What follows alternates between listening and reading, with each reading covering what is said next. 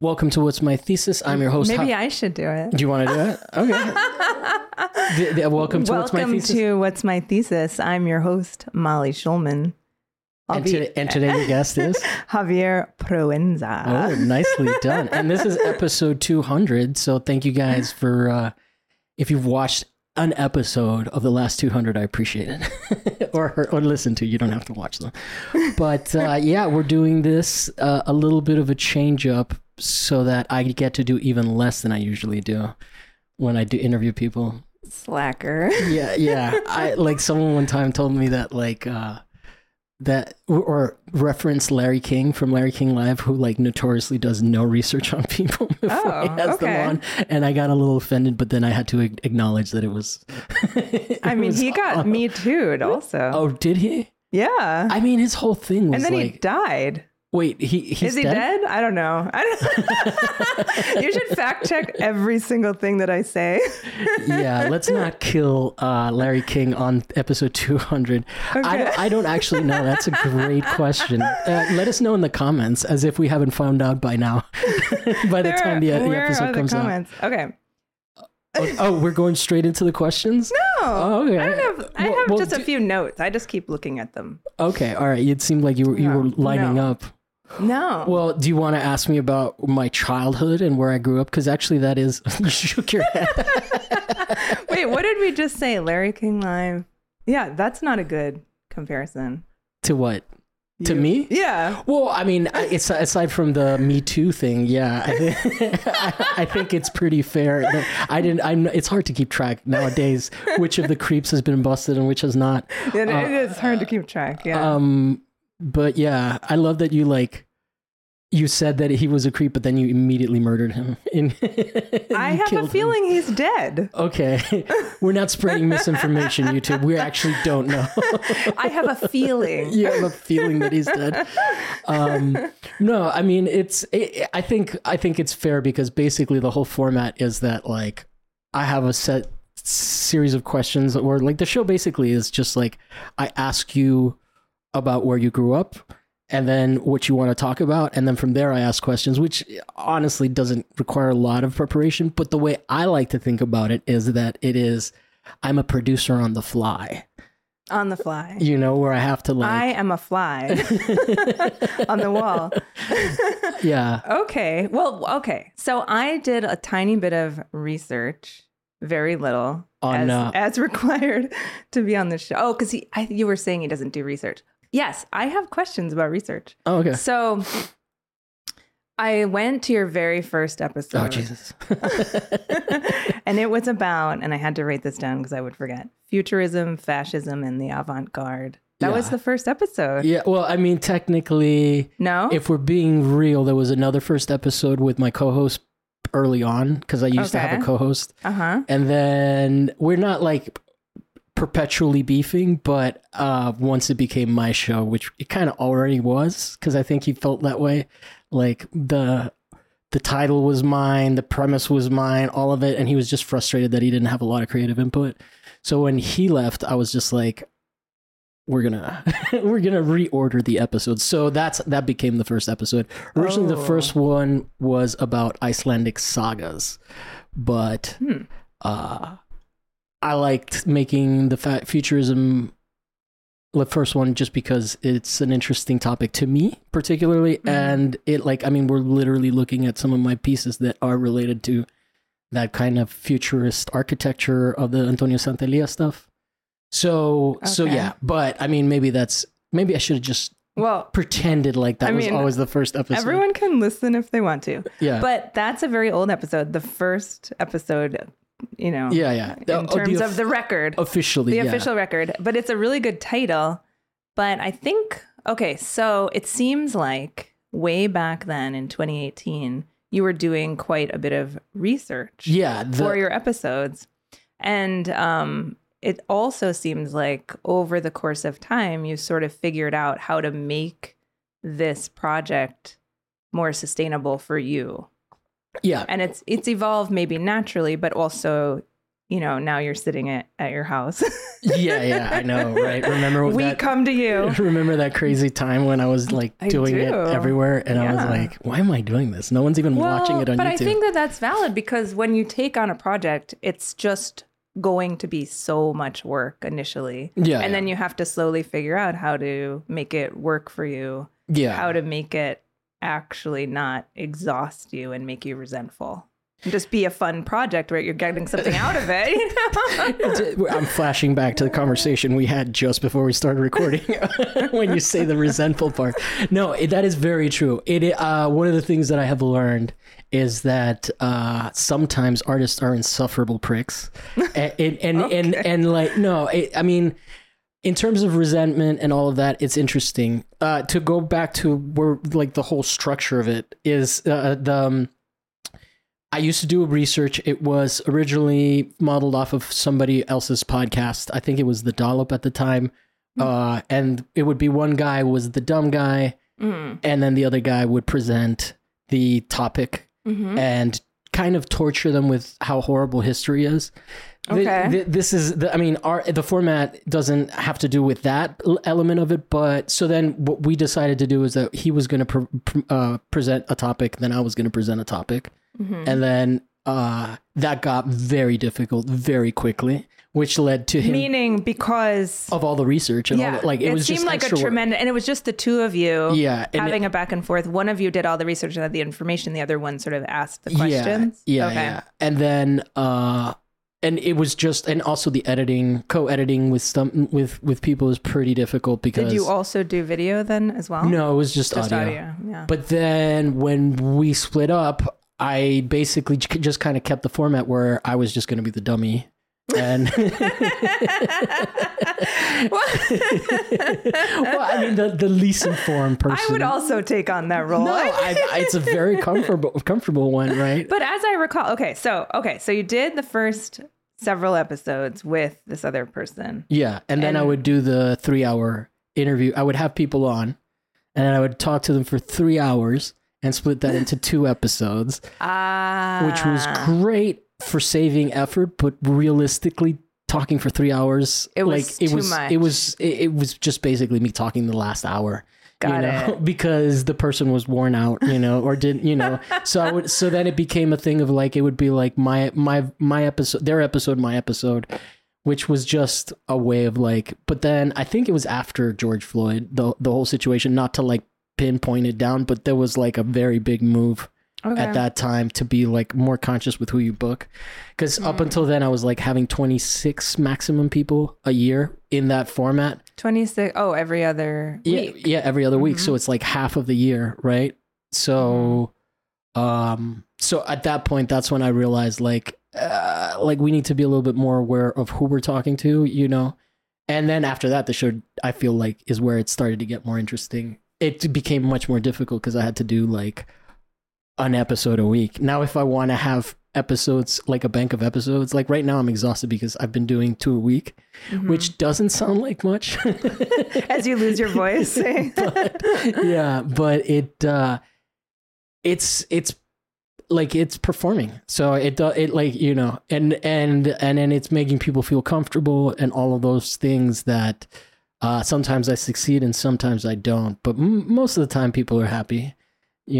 There's people that don't talk to me. Their episodes are out and don't talk to me. Like, that's fine, Okay. And are literally mad at me, but it's just how this kind of thing goes. You're not gonna, like, out of 200 people you meet, you're not necessarily gonna get along with everybody. Right. Well, I don't know. I mean, oh, you do? No. No, the stakes are really high for people when they do this. This is not like a normal conversation setup. People feel very vulnerable. Yeah. There's a lot of stress about what you're allowed to say. So that makes total perfect sense. But like we were talking a little bit off air, is that most of the time people get self-conscious more than they are aware, more than they are afraid of like saying something that is like, like one time someone was like, hey, I'm a little worried about the talk about Nazis in the episode. And I was like, well, you don't like Nazis, right? secretly like Nazis? And like, no. Okay, so then it didn't come out that way. Like, I think people feel like they come off a certain way, but like if they don't have that belief system, like, and a lot of times it surprises me when people are like, hey, I'm worried. I mean, and I'm always happy to cut stuff out because, like I said, this is a PR show, but yeah. So, I mean, I think it was that was like the heyday of early this podcast was the time between like I stopped doing split episodes, like 3-hour episodes that were split in two, and started just doing like, because each episode was more consistent and more interesting. So, okay. Yeah. But there's also a moment when it became less research based. So yeah, I definitely dropped it out of the title. It was just intimidating people. It was in the title? Or in the intro. I used to say, explore and expand our worldview through research. And then I just started saying, explore and expand our worldview. And then when I got on YouTube, it's just, welcome to What's My Thesis? I'm your host, Javier Proenza. And today my guest is this, because no one gives a shit. Okay, got it. But yeah, I think that people started, like, when I've edited the prompt, invite prompt a few times. And when people started to really comment on being stressed out, I've also had people get mad at me feeling like it was exploitative because I asked them to do research when I was like, really just like, I think that like that word means a lot of different things to a lot of different people. Research? Yeah. Oh, okay. Well, I'm just going to recall my first episode, I think, was when we were at Cirrus Gallery. Yeah, that was a live show. That never really was the format of the thing. Okay. But you gave me a topic. Which was the singularity. Yeah. And I had no idea about it. And I presented it that one. But I was the dummy. Yeah. But remember, which I was happy to be the dummy. I didn't know about it, but I was glad to read a little bit about it. And I mean, I had a fun time. I thought it was totally what do you think? Do you think that we're all going to become a digital consciousness? We're there. I mean, I don't know. I can't even talk about it. I still can't. How many years? When was that? That was like 2019, maybe. Okay. I would say. That's a guess. It's 18 or 19. But yeah, it's definitely pre-pandemic, which is when I stopped doing the show entirely. But pre-pandemic stopped. Oh, okay. So you had some hiatuses. Yeah. I stopped for like a long time. I stopped for like 6 months, I think, and then I started up again, and I stopped for another 6 months because I wasn't ready to get the like. There's so many different plates to spin that you forget about, or I try to forget about. Okay. Well, what podcasts were you listening to before you started the show? Comedy. Comedy. Just comedy stuff. And it was around the time where podcasts started to become like in the 2010s, right? When Mark Maron kind of became the king of podcasting and whatnot, pre Joe Rogan's rise to stardom. It was, there was a lot of just straight up goofy, silly comedy stuff. Like that was the first wave of, every comedian had one. And then slowly it started to transition. A lot of those podcasts aren't even around anymore. Those people have pivoted. For example, the one that I mentioned, The Dollop, that guy used to do a show that I never listened to called Walking the Room. His name is Dave Anthony. I'm not really a huge fan of The Dollop anymore. I just kind of feel like political stuff is always very difficult to do. Is The Dollop political? It's histor-political, kind of, like it's hard not to talk about history without politics. Okay. But around that time, around when I started the show, that was there was like shows like My Favorite Murder and all of these shows that were like comedy / informational. And so then that's kind of where this show, like that generation is where this show was conceived, in that pocket. Okay. But I don't know. I shouldn't say but. I just keep saying it for a dramatic effect. that you can be as dramatic as you want. You're the host. But I'm on your show. At some point, you also had this sense that meeting or interviewing people and sort of throwing yourself into the art world by meeting people was somehow going to fill in for a master's or I feel it has. in some way. And the title, What's My Thesis, became a sort of education. So I think initially you were thinking you'd educate yourself through research, and then you realized just talking to people. Yeah, I guess that's fair. I hadn't thought about it in a long time, but originally the show was just a way for me and my friend to hang out, you know? Okay. And that didn't work out. That hurt the friendship. That didn't work. Okay. But you were also educating yourself because you picked pretty complex topics or subject matter. There's also, like, you know, I think there's this guy that does hardcore history, Dan Harmon, who talks about how it's like, you just basically when you're doing a research show like that, you're doing stuff that I grew up in Italy. I knew who the futurists were, you know, like it was, I had read the manifesto before, right?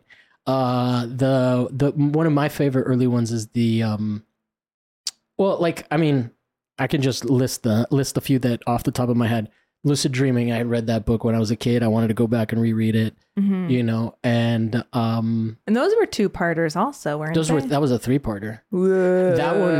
That one was the editing. That one was kind of where the team up kind of broke off because it was too much work. It was too much work, and it's also really hard when you are editing someone else that is your partner to not like be passive aggressive with each other. I think once you collaborate, it's like traveling with someone. You just find out it's maybe not a good match. Like I felt like, at the time I felt a lot like I was being censored by somebody that wasn't that invested in doing the show, and I was like, I hate NPR. I still do. NPR as an aesthetic, like, you know, even though the show has become much more gentle and whispery. And all of that. NPR had. No, this show. Oh, this show? I feel like there's some whisperiness on NPR. Okay. No, NPR is full whisperiness. But I think also in a collaborative effort like that, one person ends up doing more work, or somehow the balance is hard to maintain. Yeah, and also, like, I mean, the difference is that he's not doing a podcast now and I am, right? So like the difference between our interest level is pretty apparent. Like, he didn't stop doing this podcast and go start another one. Like, I'm the one that gives a shit. So it was like, it's hard to be a partner to me when I'm the one that's kind of like invested entirely in it, and my co-host is not, you know. And then I'm like, well, we got to record this weekend, and he's like, I don't care, you know. Right. Okay. So you guys had different different levels of investment. But also, I mean, I did listen to what seemed like a very generous pass off or announcement when the shift happened. We're not beefing. Yeah. We just don't hang out, you know, like. No. But I think I think this happens, you know, projects just take turns, and it's a lot of, and by the way, it's just an effort of love. Yeah. Like, I mean, I don't think when he left, I realized also I couldn't bring someone else in and do that to them too. You know, have the expectations of, this is not a hobby. This is something I give a shit about, you know? Yeah. I sort of feel like it's a happy occurrence, though, because the show to me feels more dynamic, more interesting to just have, you know, a discussion rather than the research. You're sort of reading all of this material, and I kind of got lost in it. Re-listening to it recently, I was like, oh, okay. Yeah. I mean, it doesn't have the energy that the more recent episodes have. And then that's one of those things that's funny about, like, doing something that lasts, you know. I'm like, I would love to go back and listen to my cringe takes back then, but well, you don't have to. They're out there if anybody else wants to. But it's interesting to see, to sort of just, I mean, like, when you start something like this, it's never going to be perfect from the start, right? So like that early on, what I used to say is that this is not art, this is content. There's a difference, right? And so separating those two was kind of important early on. And you know, related to that, as I'm like, right now I am feeling overwhelmed because my entire social life and work life are tied into the art world, which I never really planned out, to be like that. It's just my friends were artists. I interviewed my friends, and then the podcast has like not a huge following, but people are aware of it, right? So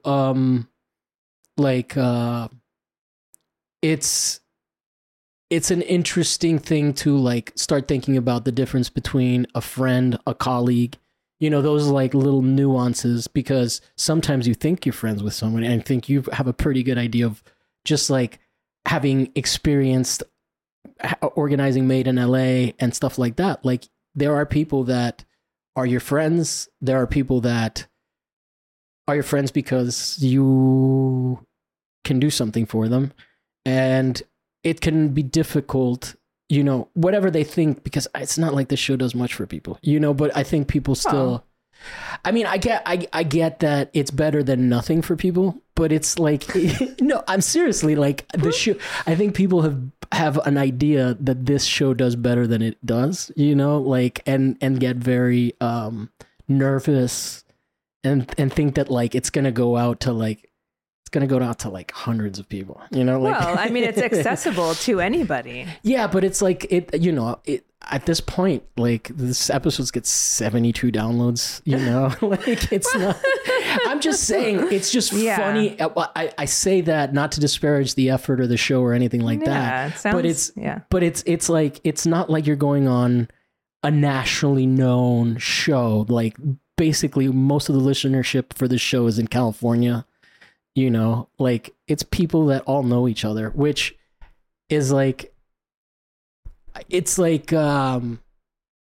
it's super nicheified, right? So I guess it makes sense to be nervous to be on it or how you're going to be represented. But does that make sense? Like, it's just, it's a weird thing because for example, I still think of the show as tiny. We don't have a studio and whatnot. And people take it like very, very seriously. In some instances, like their appearance on it, they get very concerned and whatnot. And like that discrepancy, I think, is something that I'm still working through, like the idea of like what I am and what I actually feel like I am versus what people who have only heard of the show, maybe don't even listen to it, but they're aware, like it's the thing where like you've experienced some of this where like people introduce you as, oh, this is Molly, she does Made in LA. Well, okay, but you have worked hard at this project for many years now, 2018, like 5 years? Yeah. Yeah, and it's growing and it's evolving, and you've met a lot of people. And... Oh no, this is not a complaint. This is just this is an observation of like And by the way, you've stuck with it. I feel like there's a bunch of art podcasts that have kind of come and gone. Like which ones? Name them. No, I don't know well enough. The list of the people I've defeated. No, I mean it's funny. It's actually I'm feeling pretty vulnerable just even talking about how I think about it. Because I'm like literally. I mean, I feel like I am disparaging the show a little bit. But I don't. Maybe that's a little bit of It's not humility though. Like it really is. No, it feels like the opposite of humility. It almost feels like you're not giving yourself enough credit. I'm not making enough money to do that. Okay. Well, wait. So where were you born?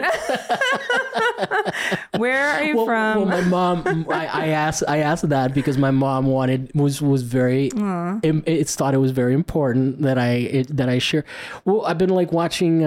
So my dad passed. Then I've been watching old like family videos, which are digitized. Yeah, okay. That are like really, really boring. But it's funny because at this point I'm so Americanized, right? I'm like a full on like if I was talking to Latinos and we weren't on camera, I could say the word.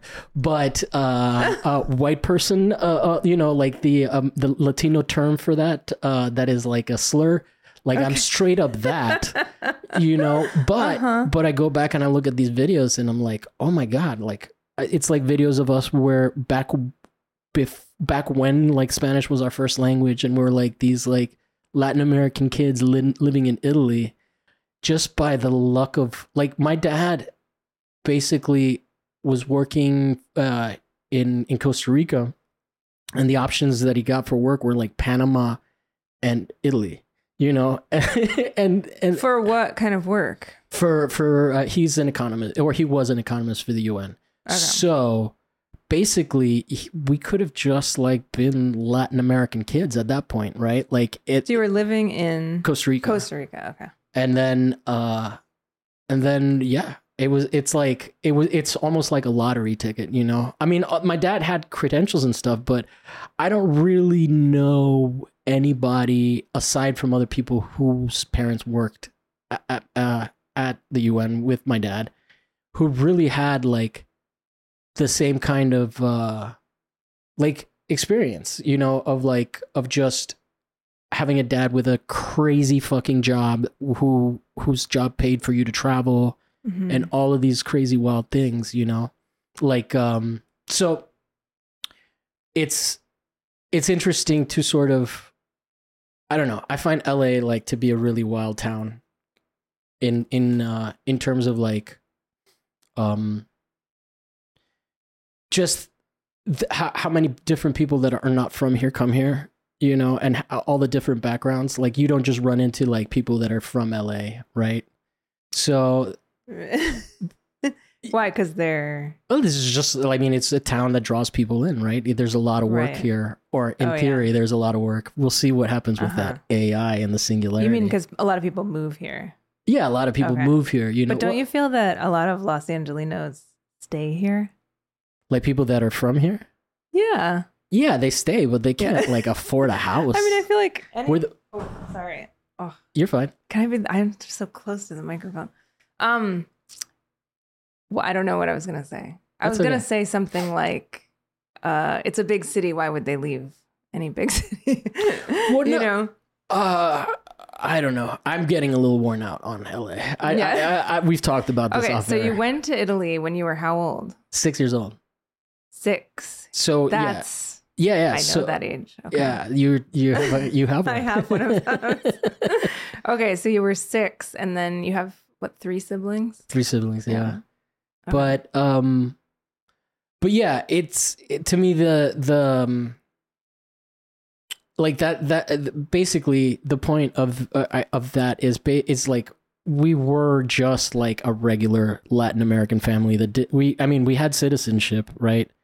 Although I don't know if my sister, what her status was, because she was born in Costa Rica, but like, wait, where were you born? I was born in DC. Oh, okay. So I was born in DC. I lived in Costa Rica, Italy, Miami, which is like the... Well, wait, you lived in Italy until how old? 12. And then you moved to Miami? I didn't really I don't have a memory of living in the US until I was 12 years old. Oh, okay, yeah. Yeah, so junior high, I came over, I had a British accent. British? Because you Yes. learned English with a British accent? Yeah, I went to a British school. My mom was a Cuban lady with with all these like British speaking kids. It's funny. When I talk to some of my friends from back then, they have like really thick. They still like, even though their accents may be Americanized, they still have that original like. And I always think back to the teachers at our school. Like we went to a really, really awesome private school that like I used to daydream about it being like a boarding school. Like I used to fantasize it just hanging out there. It had an Olympic-sized swimming pool. It had an insane amount of soccer pitches. They made us play rounders and like kind of tried to teach us rugby, but it didn't catch because rounders. Rounders is like baseball. Oh. But it's like the British form, smaller bat. Oh. And like metal bases. It's weird. Okay. They never made us play cricket, but yeah. Yeah, so like that's why I find like a lot of American culture so crazy, because I grew up in a culture where like waiter was a good job. They made good money. Everybody was like left Italy in August and they were like, fuck this. It's too hot. Yeah, like good vacation time. So yeah, so like this whole place is very aggressive in its in comparison. Yeah. So you did high school in Miami. Yeah. Okay. I know. I feel like you've mentioned your wardrobe. My wardrobe. My Miami skater raver. Man, those Jinkos were great during the 90s because it was so hot and humid. Just like it's Just like air, wearing a skirt, you know. ventilation. Yeah. So when did you start? When were you making art? See, you're doing a great job. This is basically exactly what I do. Thank you. That's what I want to hear. Those are like two exact questions that I ask. I'm just realizing how formulaic and unnecessary I am on my own show. AI. I used to be a poser graph kid, but like in high school, a poser graffiti kid. Like I used to like write in my notebook. Graph. Yeah. Okay. In Miami, but I think the earliest time I remember having like an aptitude for it, I was in that British school, like in secondary school. So like year 7 or year 8. And year 7 or 8, that's like 12, 13 years old. It's like year, I think they have 13 years instead of 12 grades. So I think 7th grade is 6. I don't remember exactly how the conversion rate is. Okay. But yeah. So then so you were little. I was little. I mean, I was definitely not 12 yet. So wait, you were 6 when you moved to Italy, and you were 6 when you started your art career? No. I didn't start my art career. I started my art education because Jesus, like that place is insane. I knew. Yeah, totally. Yeah, I knew all the like. I mean that's why I'm starting there because I literally like. It was so impactful on me that I went back. But the first time I really remember having an eye for it, I was painting something, and it was like a woman looking at a car that had crashed, right? So it was the tree, and then the woman's body, and then the car, and it was just like cropped in on her waist and her hand. And I remember being like, "Hey, does this look right?" to my friend, but it was like it wasn't like it was a hand first of all, which was hard to paint, and it was an awkward position because it was. Where was this image from? No, this was just me painting in a painting class. Oh, okay. So I don't remember where I came up with it, and then I also made a little. So anyway, that was like going back. That's the first time where I was like, oh yeah, I can kind of observe in a way that is applicable to art. But I also did get a D in my art class in high school because I was a cool kid. And then I decided to go to art school in earnest after like working corporate in Miami for like a few years. In what, like post high school? Yeah, like 2022. So and then I went 2022. Oh no, it's 2002. Sorry, take it 2002. Yeah, you worked corporate. What does that mean? I worked in healthcare, so it was like a corporate job, just like a desk job. A desk job. I was doing also like temping at the time, and it was just I remember seeing somebody like celebrating their 15th year in the same office, and I was like, holy shit! Oh my God. I had an office job in Glendale when I first moved here, and I would have nightmares because I had to sort mail in all the mail slots, and every person in the office had initials, and I would just. You had to memorize the initial, like a code. And I would just have nightmares about these codes, these number codes, and like putting the mail in the slot and getting it right. Anyway, yeah, you're giving me flashbacks. No, I mean, that stuff is intense. Kind of work. Well, it's crazy because most of that shit is dying out too. Like that whole thing that existed when I started to like in earnest, I was like, okay, I am an artist. I've always been, like my dad, I remember when I decided to go to art school, he told me that he had never seen me happier than when they took me, like when I was 18, we went to DC because I think as a family we were all moving there. Mm-hmm. And at the National Gallery they had a Calder show. Oh, yeah. And he was like, I've never seen you more excited than with that, and so it was that was the moment, that around that time, like 22. Then I went to study in Florence. I did a lot of plein air drawing, plein air painting.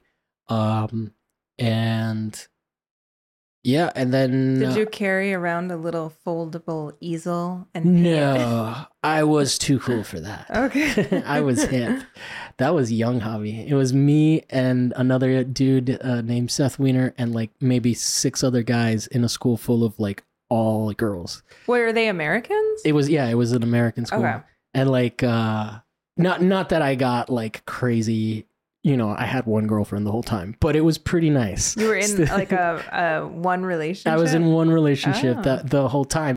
Okay. So what was this a 4-year program? No, it was a 2-year thing. And then or actually it was a year program. Or maybe it was it was a year program and then I came back and then went to Florida International University. Oh, okay. Yeah. And then And what's that like? We can skip that. I've talked about it a lot on the podcast. It was Okay. not a fun experience, but I do want to share. It's just it's mostly known for engineering, the school. Okay. So it's a lot of angry tenured professors that I've confirmed with other people are not very good people. But no. And then I came here and I was like not making art. I had that receipt printer piece in my head for like 4 years and never made it. I would tell, you know, I'm not going to say who because I don't want to get in trouble, but I would tell people in my circle at the time that about that piece. And they were like, that's a waste of money. You know, you're not going to. A waste of money. Yeah. The receipt printer piece that I showed at you'd have CERS. to purchase the. Yeah. And it was like, and those things never really work out the way you want them. So I listened to that for a while. I was trying to just find work in like anything because I had just moved in 2008. And So you were in Miami that whole time? yeah, from 2004 to 2008.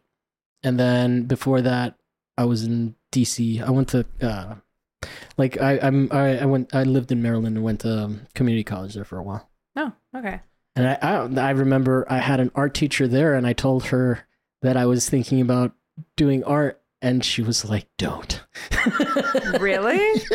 Why? It's too hard. It's like a miserable life is yeah. essentially the concept. And I was such a cocky little dick. I was like, in my head, I was like, that's just because your work sucks. You know? Did you not like their work? I mean, I didn't hate their work. Did you even know what their work was? Or I would say that they, regardless of the quality of the work, they were probably trying to, like, their heart was probably in the right place, you know, because regardless of how good your work is, it doesn't necessarily mean that you're going to, you know, you have to learn other skills outside of making art if you want to have some kind of success in the art world, right? I would imagine. Like, you need to... Got to pay the bills. Yeah, and you also just need to be able to, like I think, I don't know. I think it's different to... it's just funny to me that an art teacher at community college was like, no. Because she's probably a tenured professor, or not a tenured professor, she's probably an adjunct. And now all of our friends, or a lot of our friends are adjuncts, and they're like... Oh, and I'm not like sitting here going like, Jesus, I can't wait to join the ranks, you know? It's a tough life. Okay, so what made you come to LA? The art scene. The art scene? Yeah, even though it was 2008? Okay. Yeah, because I moved into Culver City. That was around the time that LA lacks art and like that whole Is that why you moved to Culver City? 100%, yeah. Really? Yeah. Oh. And that's the house where we met at. Yeah. Yeah. And 10 years later? 2016? Oh, it was last time we talked was 7 years, but I don't know how long ago would that. You lived there in 2008. That's where you moved into? Yeah, I moved in there in 2000. 10 years ago. I thought we were talking 8 years later I met you there. Yeah. Okay, 8 years after. You lived there 8 years? I lived there a long fucking time for sure. Yeah. Yeah, and then I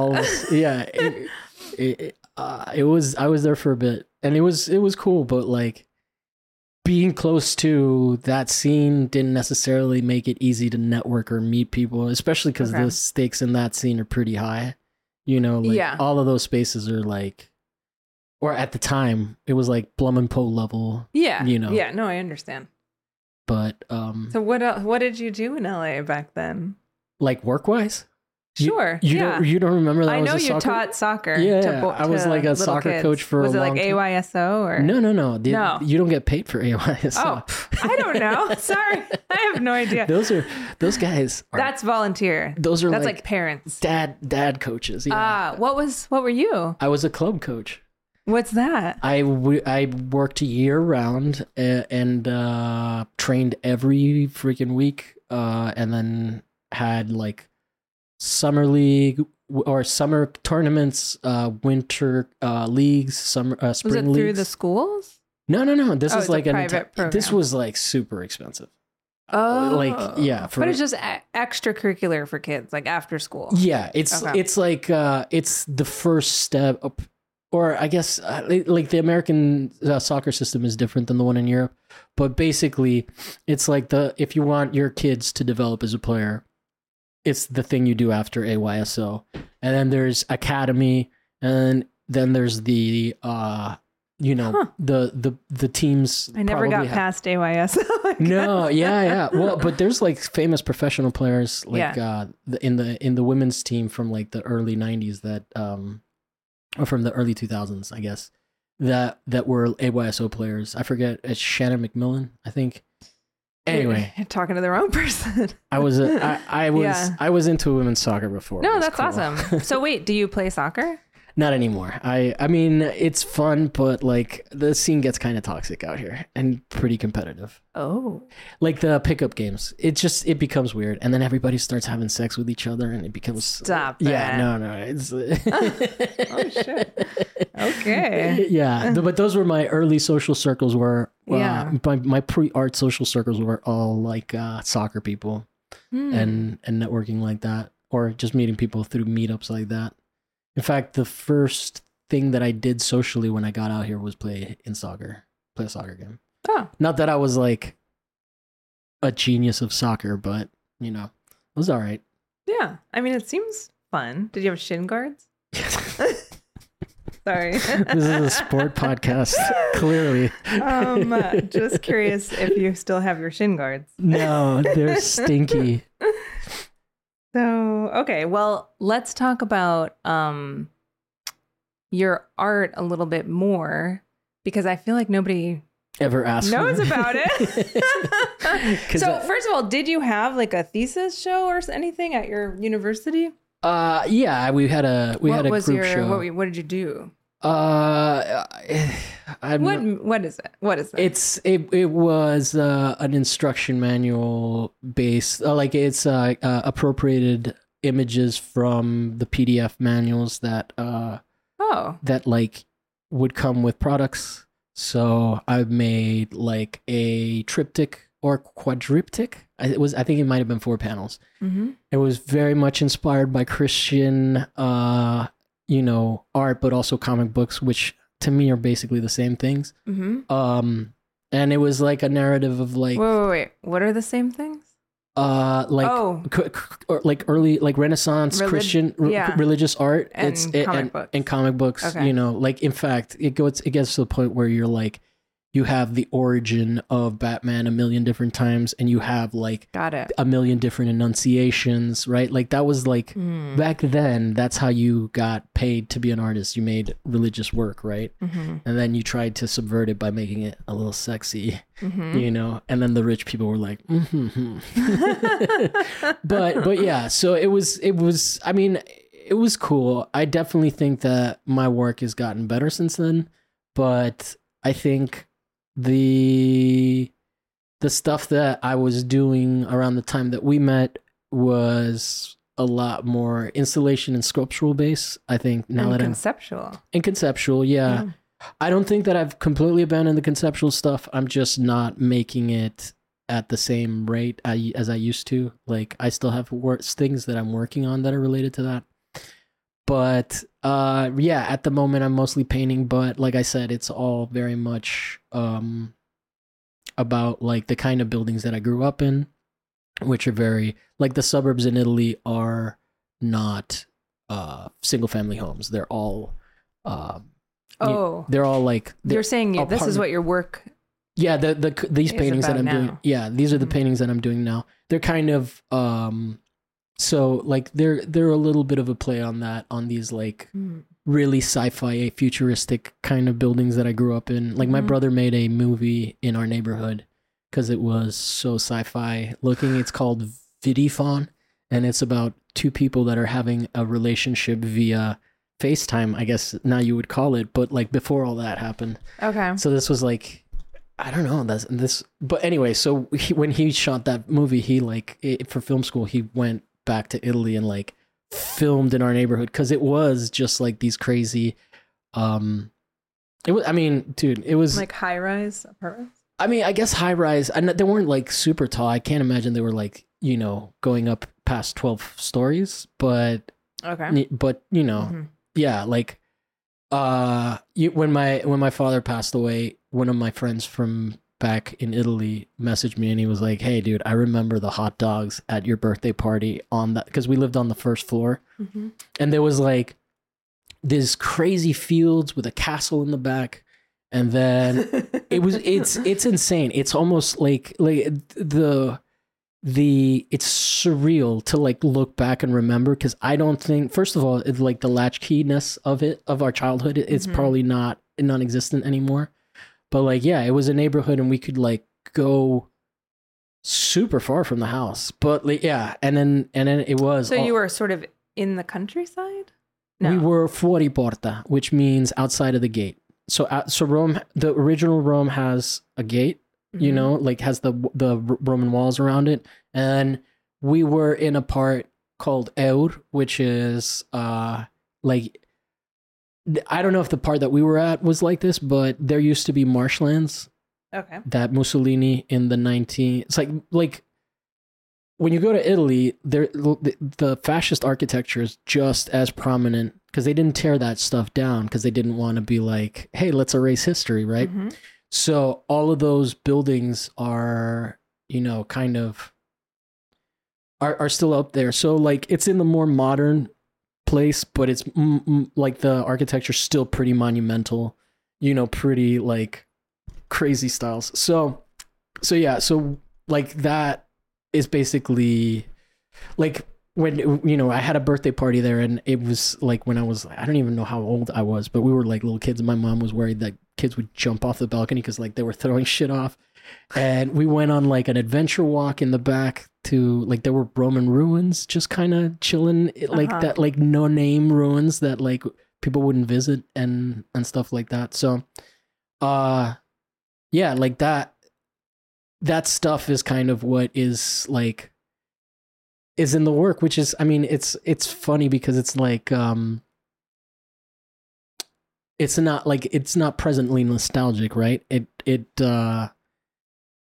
I'm not necessarily like, oh, look back and like feel wispy with it, but that is kind of where it comes from. You know, like it's not presented that way, but it is a little bit of this like idealized, like really efficient neighborhoods that were you know, residential areas on top of commercial spaces. So you could like, you know, there was a toy store, there was like the paper store, all of this like really quaint but very modernist, you know, like that was always kind of the thing that's interesting about that city, is that there's so many different layers of like of past, present, and future. The Città Eterna, Eternal City. So it's like, as a kid and you're a sci-fi nerd, you're living in one of the coolest like sci-fi looking places that also has crazy history. So it was like there's nothing, I just can't imagine like what anybody else's childhood was like, but it was like really cool. Right. And then that sort of visual language is embedded. Yeah, the sort of yeah, I mean, it's simplified and very much abstracted, but it is more about like that kind of like that optimism and hope that existed in that kind of architecture, as opposed to like what we live with today, which is like really kind of homogenous. You know what I mean? Like, like sort of. But LA, I feel like there are so many strange things sort of bunched together.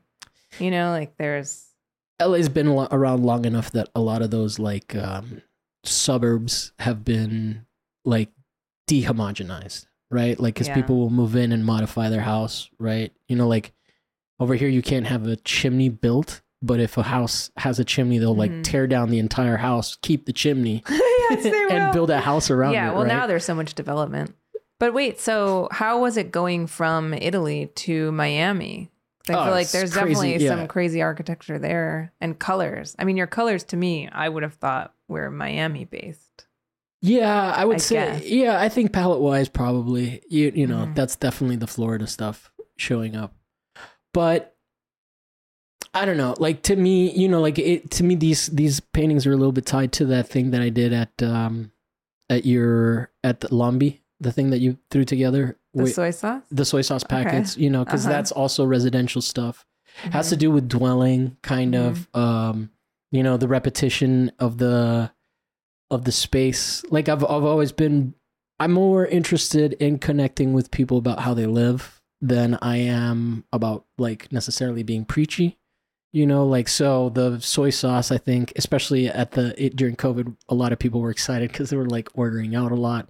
And there was soy sauce packets on this like structure literally made out of drywall, which made it heavy as shit and made me have to destroy it. It was so heavy. It was so heavy, and it was cool. I liked it. But it was such a mess. I would have only done that in a parking lot. I've never recreated. You noticed, you saw some that I have out here. I did. Yeah. But yeah. Was there ever a soy sauce shortage during the pandemic? No. I feel like there were different things that there were definitely shortages of. Oh yeah, toilet paper for one. Oh yeah. But like, I don't necessarily think that this stuff is that far removed from the receipt printer and the mail stuff, even though the formatting is different. Like, I don't know that I'm going to paint for the rest of my life, you know?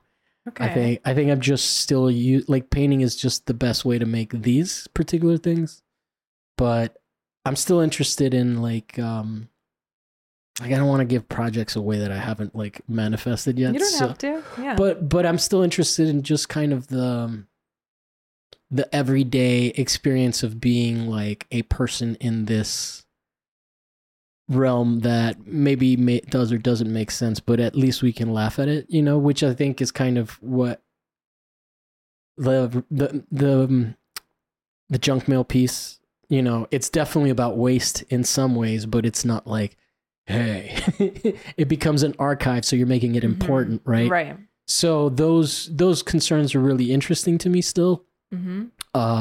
I just don't necessarily have the brain capacity to work in that modality, because that's like conceptual. Do you make conceptual work? I mean, I know I'm familiar with your work, but like, and it is conceptual, but have you ever like worked on something where you like go to a store and you buy a printer and stuff like that? It's like, it's not a practice necessarily. Go to a store and buy a printer. Oh, you mean because of the piece? Yeah, I know what you're saying. You know, like that. Yeah. Those pieces.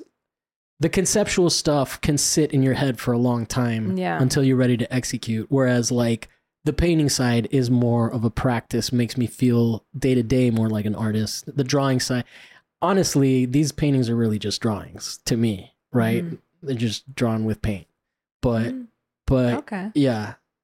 How has it been sort of balancing or figuring out the podcast alongside your art work? It's difficult because it comes out every week. The show. Do you feel like the show just like takes over and then the other stuff is on the back burner? Yeah, sometimes. I mean, at different points, you know. But you're in a rhythm with the show now. I think so, yeah. I figure, you know, along the way you figure out how to make time for yourself when you're doing something like this. Right now, a part of the reason that I'm going insane is that I haven't gone ahead and edited Into the Future. So I don't have a bank of edited I have a backlog of episodes, but I don't have them ready to go. Whenever I have them ready to go, feel good. I'm blissful. So you've essentially given yourself a tremendous amount of work. Yeah.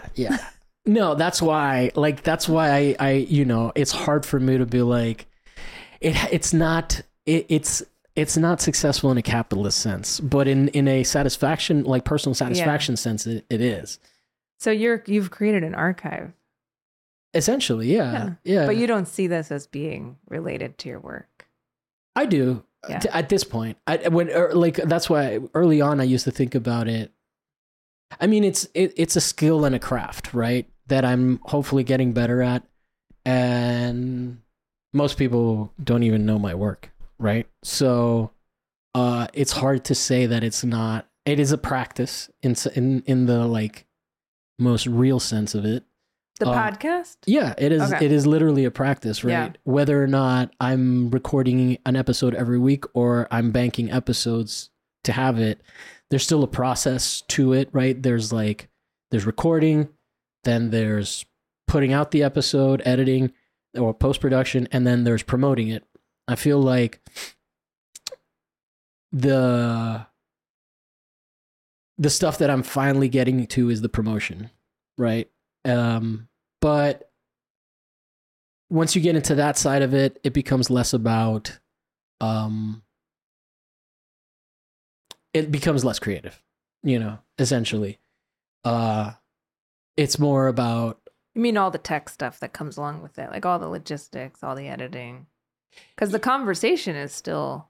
Yeah, no, the conversation is still, I mean, not even, I think even putting out the episode is still part of the practical side of it.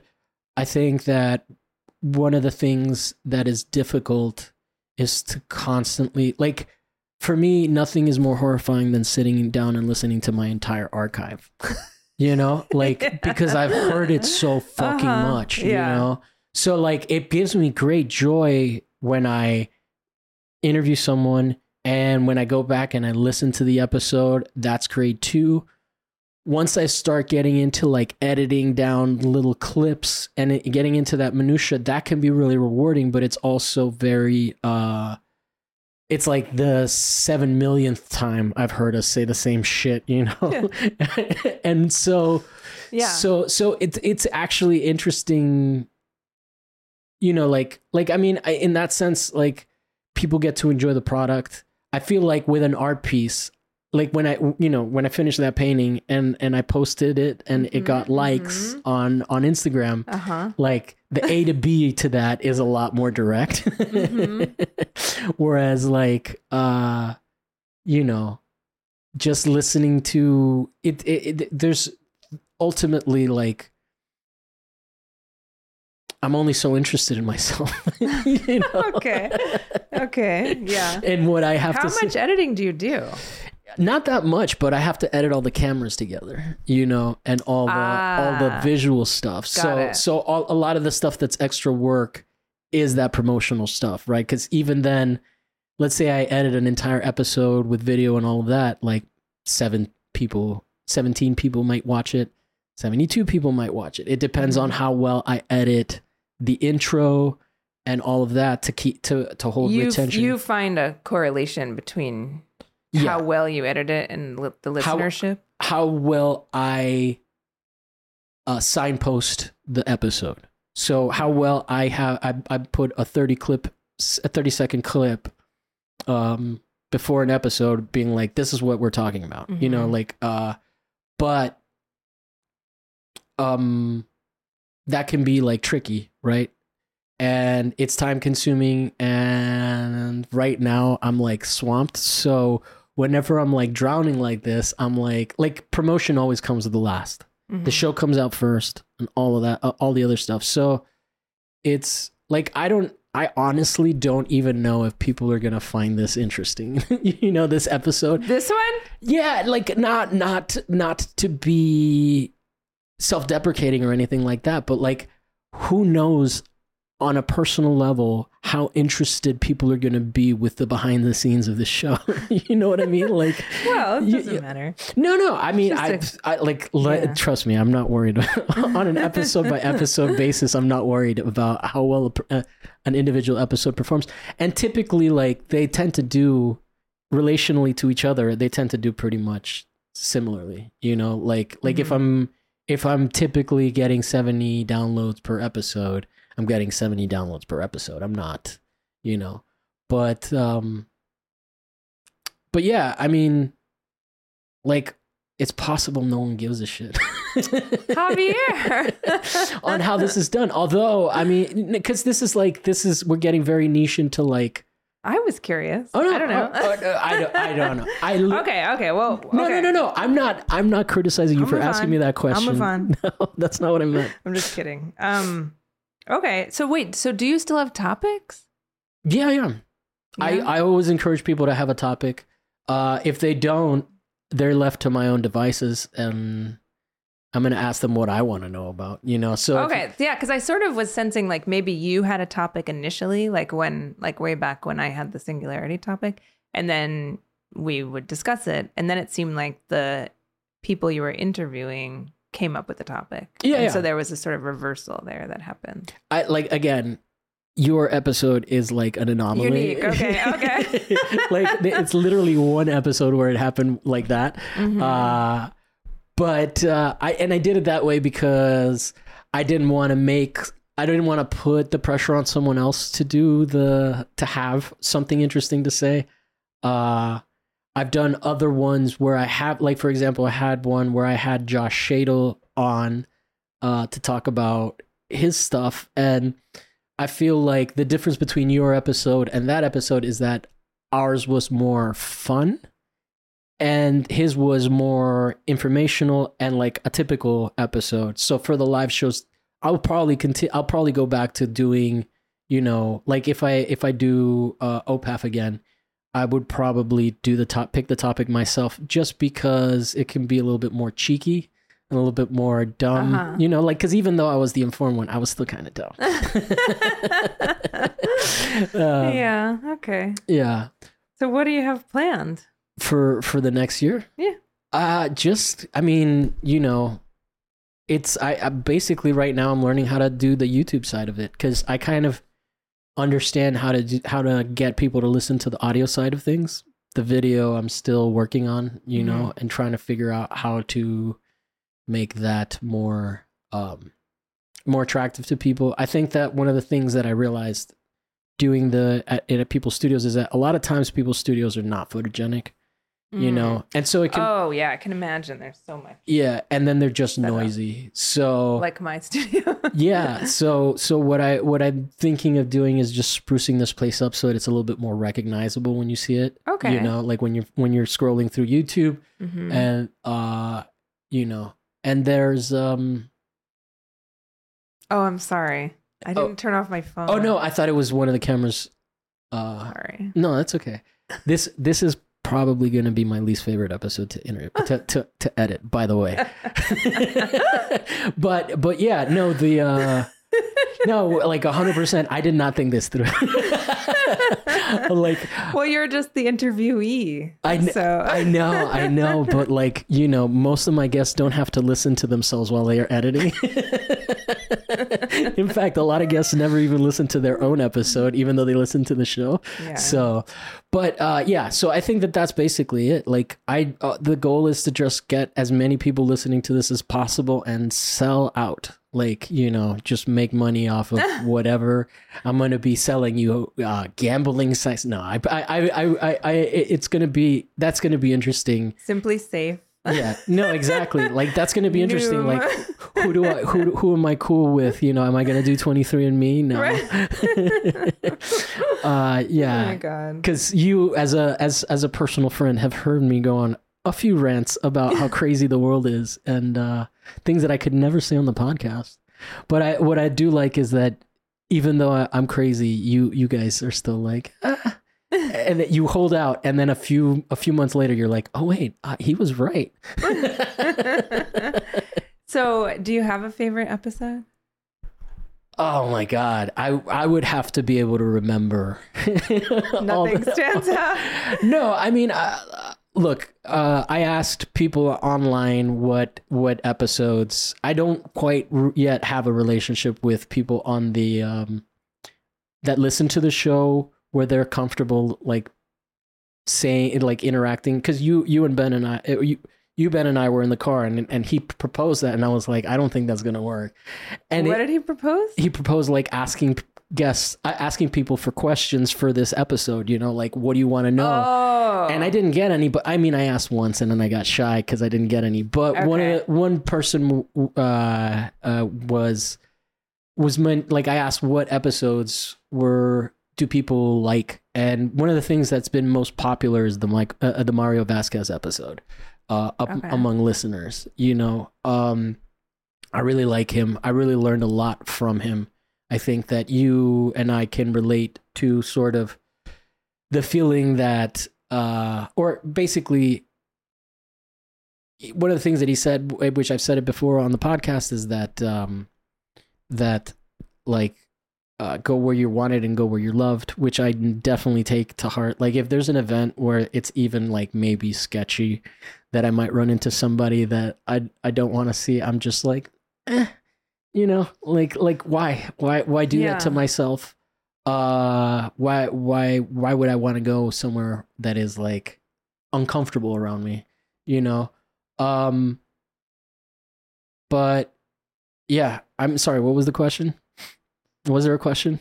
No, I mean, just favorite moment of the episode. You said Mario Vasquez. Mario Vasquez. I think there's a lot of highlights. I think instead of episodes, I just remember like landmark moments. I remember meeting Alex Andrew Sanchez and Jackie Perez, who are good friends, and I remember those things more than particular episodes. In fact, one of the things that I started doing at some point, it was like, I just don't think of episodes. Like, if after I record this, I'm not gonna think about it, you know, because why would I torture myself until I won't either then. No, no. Why would I torture myself? You're fine. You're gonna have to edit out my laughing. No, your laughing is great. You do have a very particular laugh, though. Okay. Cool. Yeah. And go ahead. Go ahead. No, what were you gonna say? You. No. No, and look, I have had some trying moments. Like I didn't think through the public aspect of it. I just liked podcasting, and I liked the intimacy of podcasting, and I liked the intimacy of having an audience and having an intimate relationship with my audience. To this point, it hasn't. It's not at it's at a place where it trips me out the way that people perceive me when they tell me, like, you know, like, people will come on the show and they'll thank me and they'll give me a really sincere thank you and like very genuine appreciation for what the show is, and that's when I kind of get a sense of like how it's being consumed, because for the most part I have no clue. I just, you know, for me on my end, it's just downloads, and I'm like, I guess it's doing good, right? And so when I get feedback like that, it's jarring, you know, like in a good way. It's rewarding.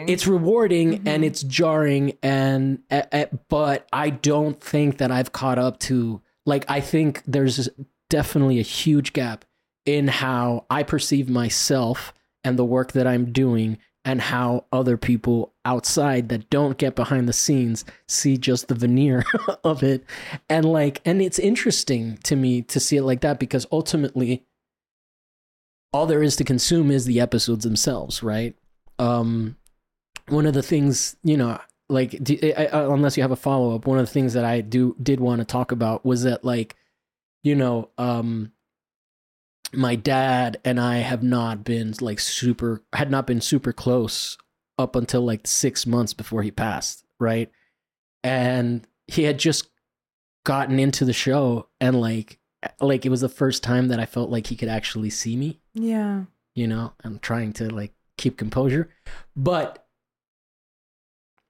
well, he could.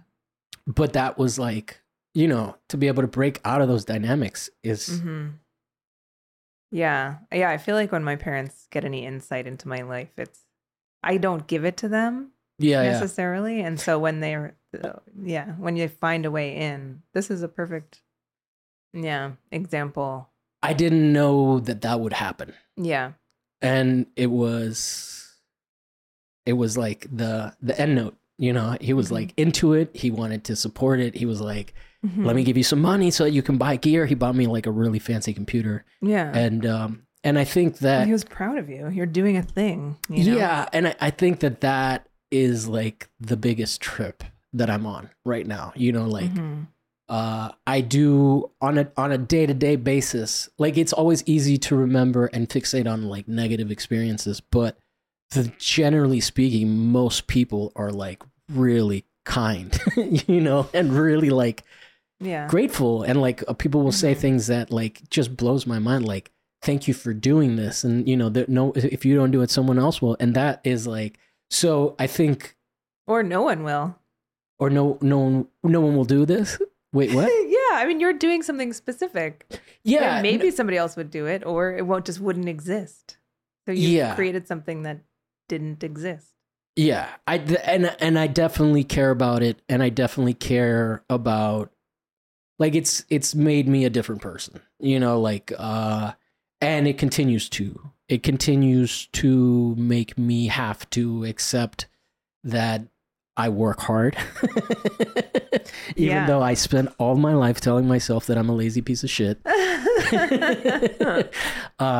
You know, and I feel like a lot of people have that feeling, you know, but I'm trying to deprogram myself from that. But yeah.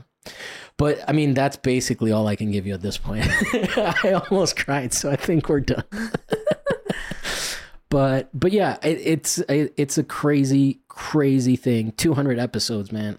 It still hasn't registered. You know, it's like it's been a long fucking ride. Yeah. 5 years is a long time. It is a long time. Yeah, it's a lot of episodes. Yeah. Yeah, you should be proud of yourself. Thank you. You're welcome. Thank you. Well, you are one of my favorite people. You are definitely one of the. I don't think there's anyone in the art scene that I trust more than you. Just because we've been, you know, not only have we been through a lot of stuff together, but you've seen me go through stuff, and like, I really appreciate, it's nice to have a friend that can validate you, you know? So when we were talking about doing this, you were like, why don't you get someone famous? And I was like, someone better. There's no we both have imposter syndrome. Yeah, there's no, I don't know if it's imposter syndrome. I just don't think I understand what, I think it's a discrepancy between how the show is made and how it's consumed, and I don't participate in the consumption, you know. But I think that I like, you know, I promised that I was going to pressure you to start Made in LA again, but I think you know, like, I mean, this show doesn't come out of anything if not for that. I interviewed my friend who was in town during Made in LA. Who is if you want to hear people talk about you behind your back in positive ways, is go listen to the Artist Way episode with Natasha. She was in town, and like I took her to, she was bored, so I took her and her friend to a bunch of the stuff that I did. Nice. That I went. You remember how much stuff I went that year, and she loved it. So I mean, I don't think that, like, I think you really have empowered a lot of this, you know, like early on, it's hard to take credit for something like that. I can't take credit, but I'm glad it inspired you to do this. Yeah, for sure. I mean, I think that was the only point of Made in LA in some ways, was to just inspire people. Yeah, just to like do it yourself. So do it again, and you'll get another. You'll have more Javiers out in the world. Okay. No, I mean, I know it's tough. It's especially like the double dutch of getting back into something, because I told you, I stopped for 6 months. Yeah. I think this is maybe the most I've ever spoken on an episode. This is your moment. This is so uncomfortable. We can end. No, we can. But no, this is good. I'm glad we chatted. I'm glad that you told me those were based on buildings in Italy. Yeah, I mean, I didn't know that. You have purchased some of them. I know. So you and Ben are huge supporters. So yeah. And I think that that's the other, you know, going back to your question about like, what's next? It's like, next is that. Next, I'm going to be spending some time with my mom, and I'm going to make, because she's also an artist, I'm going to make her, and we're going to do a buddy system to do this. Like, how do you sell your own art online?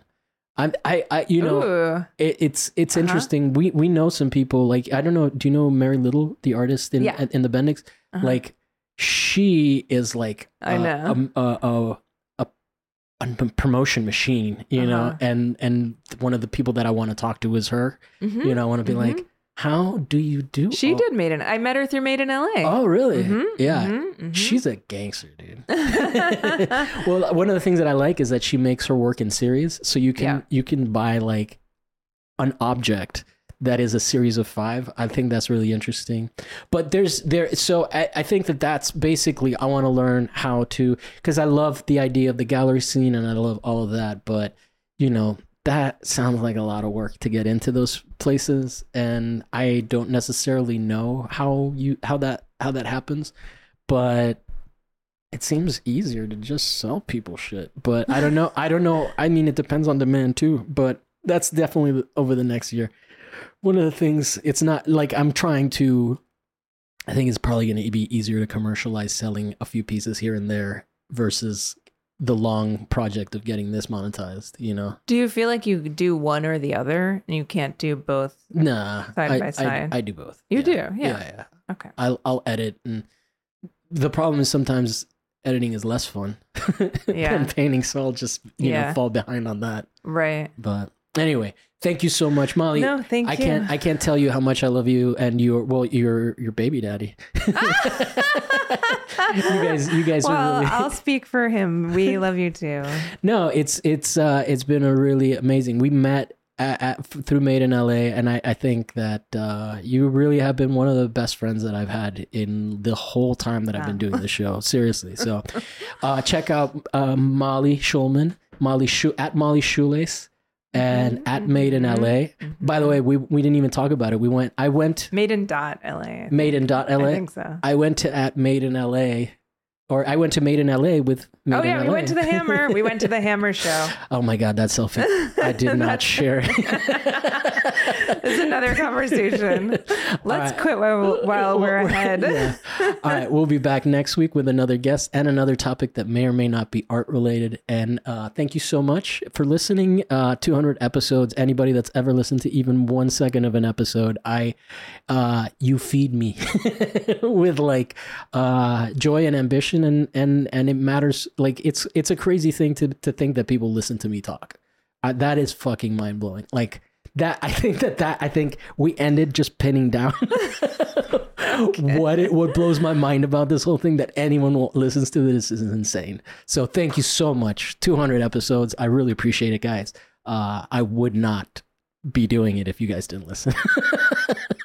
So thank you. You totally would, though. In a way. You're right. I mean, I kind of have. All right, we'll end it there. Thank you so much. We'll be back next week.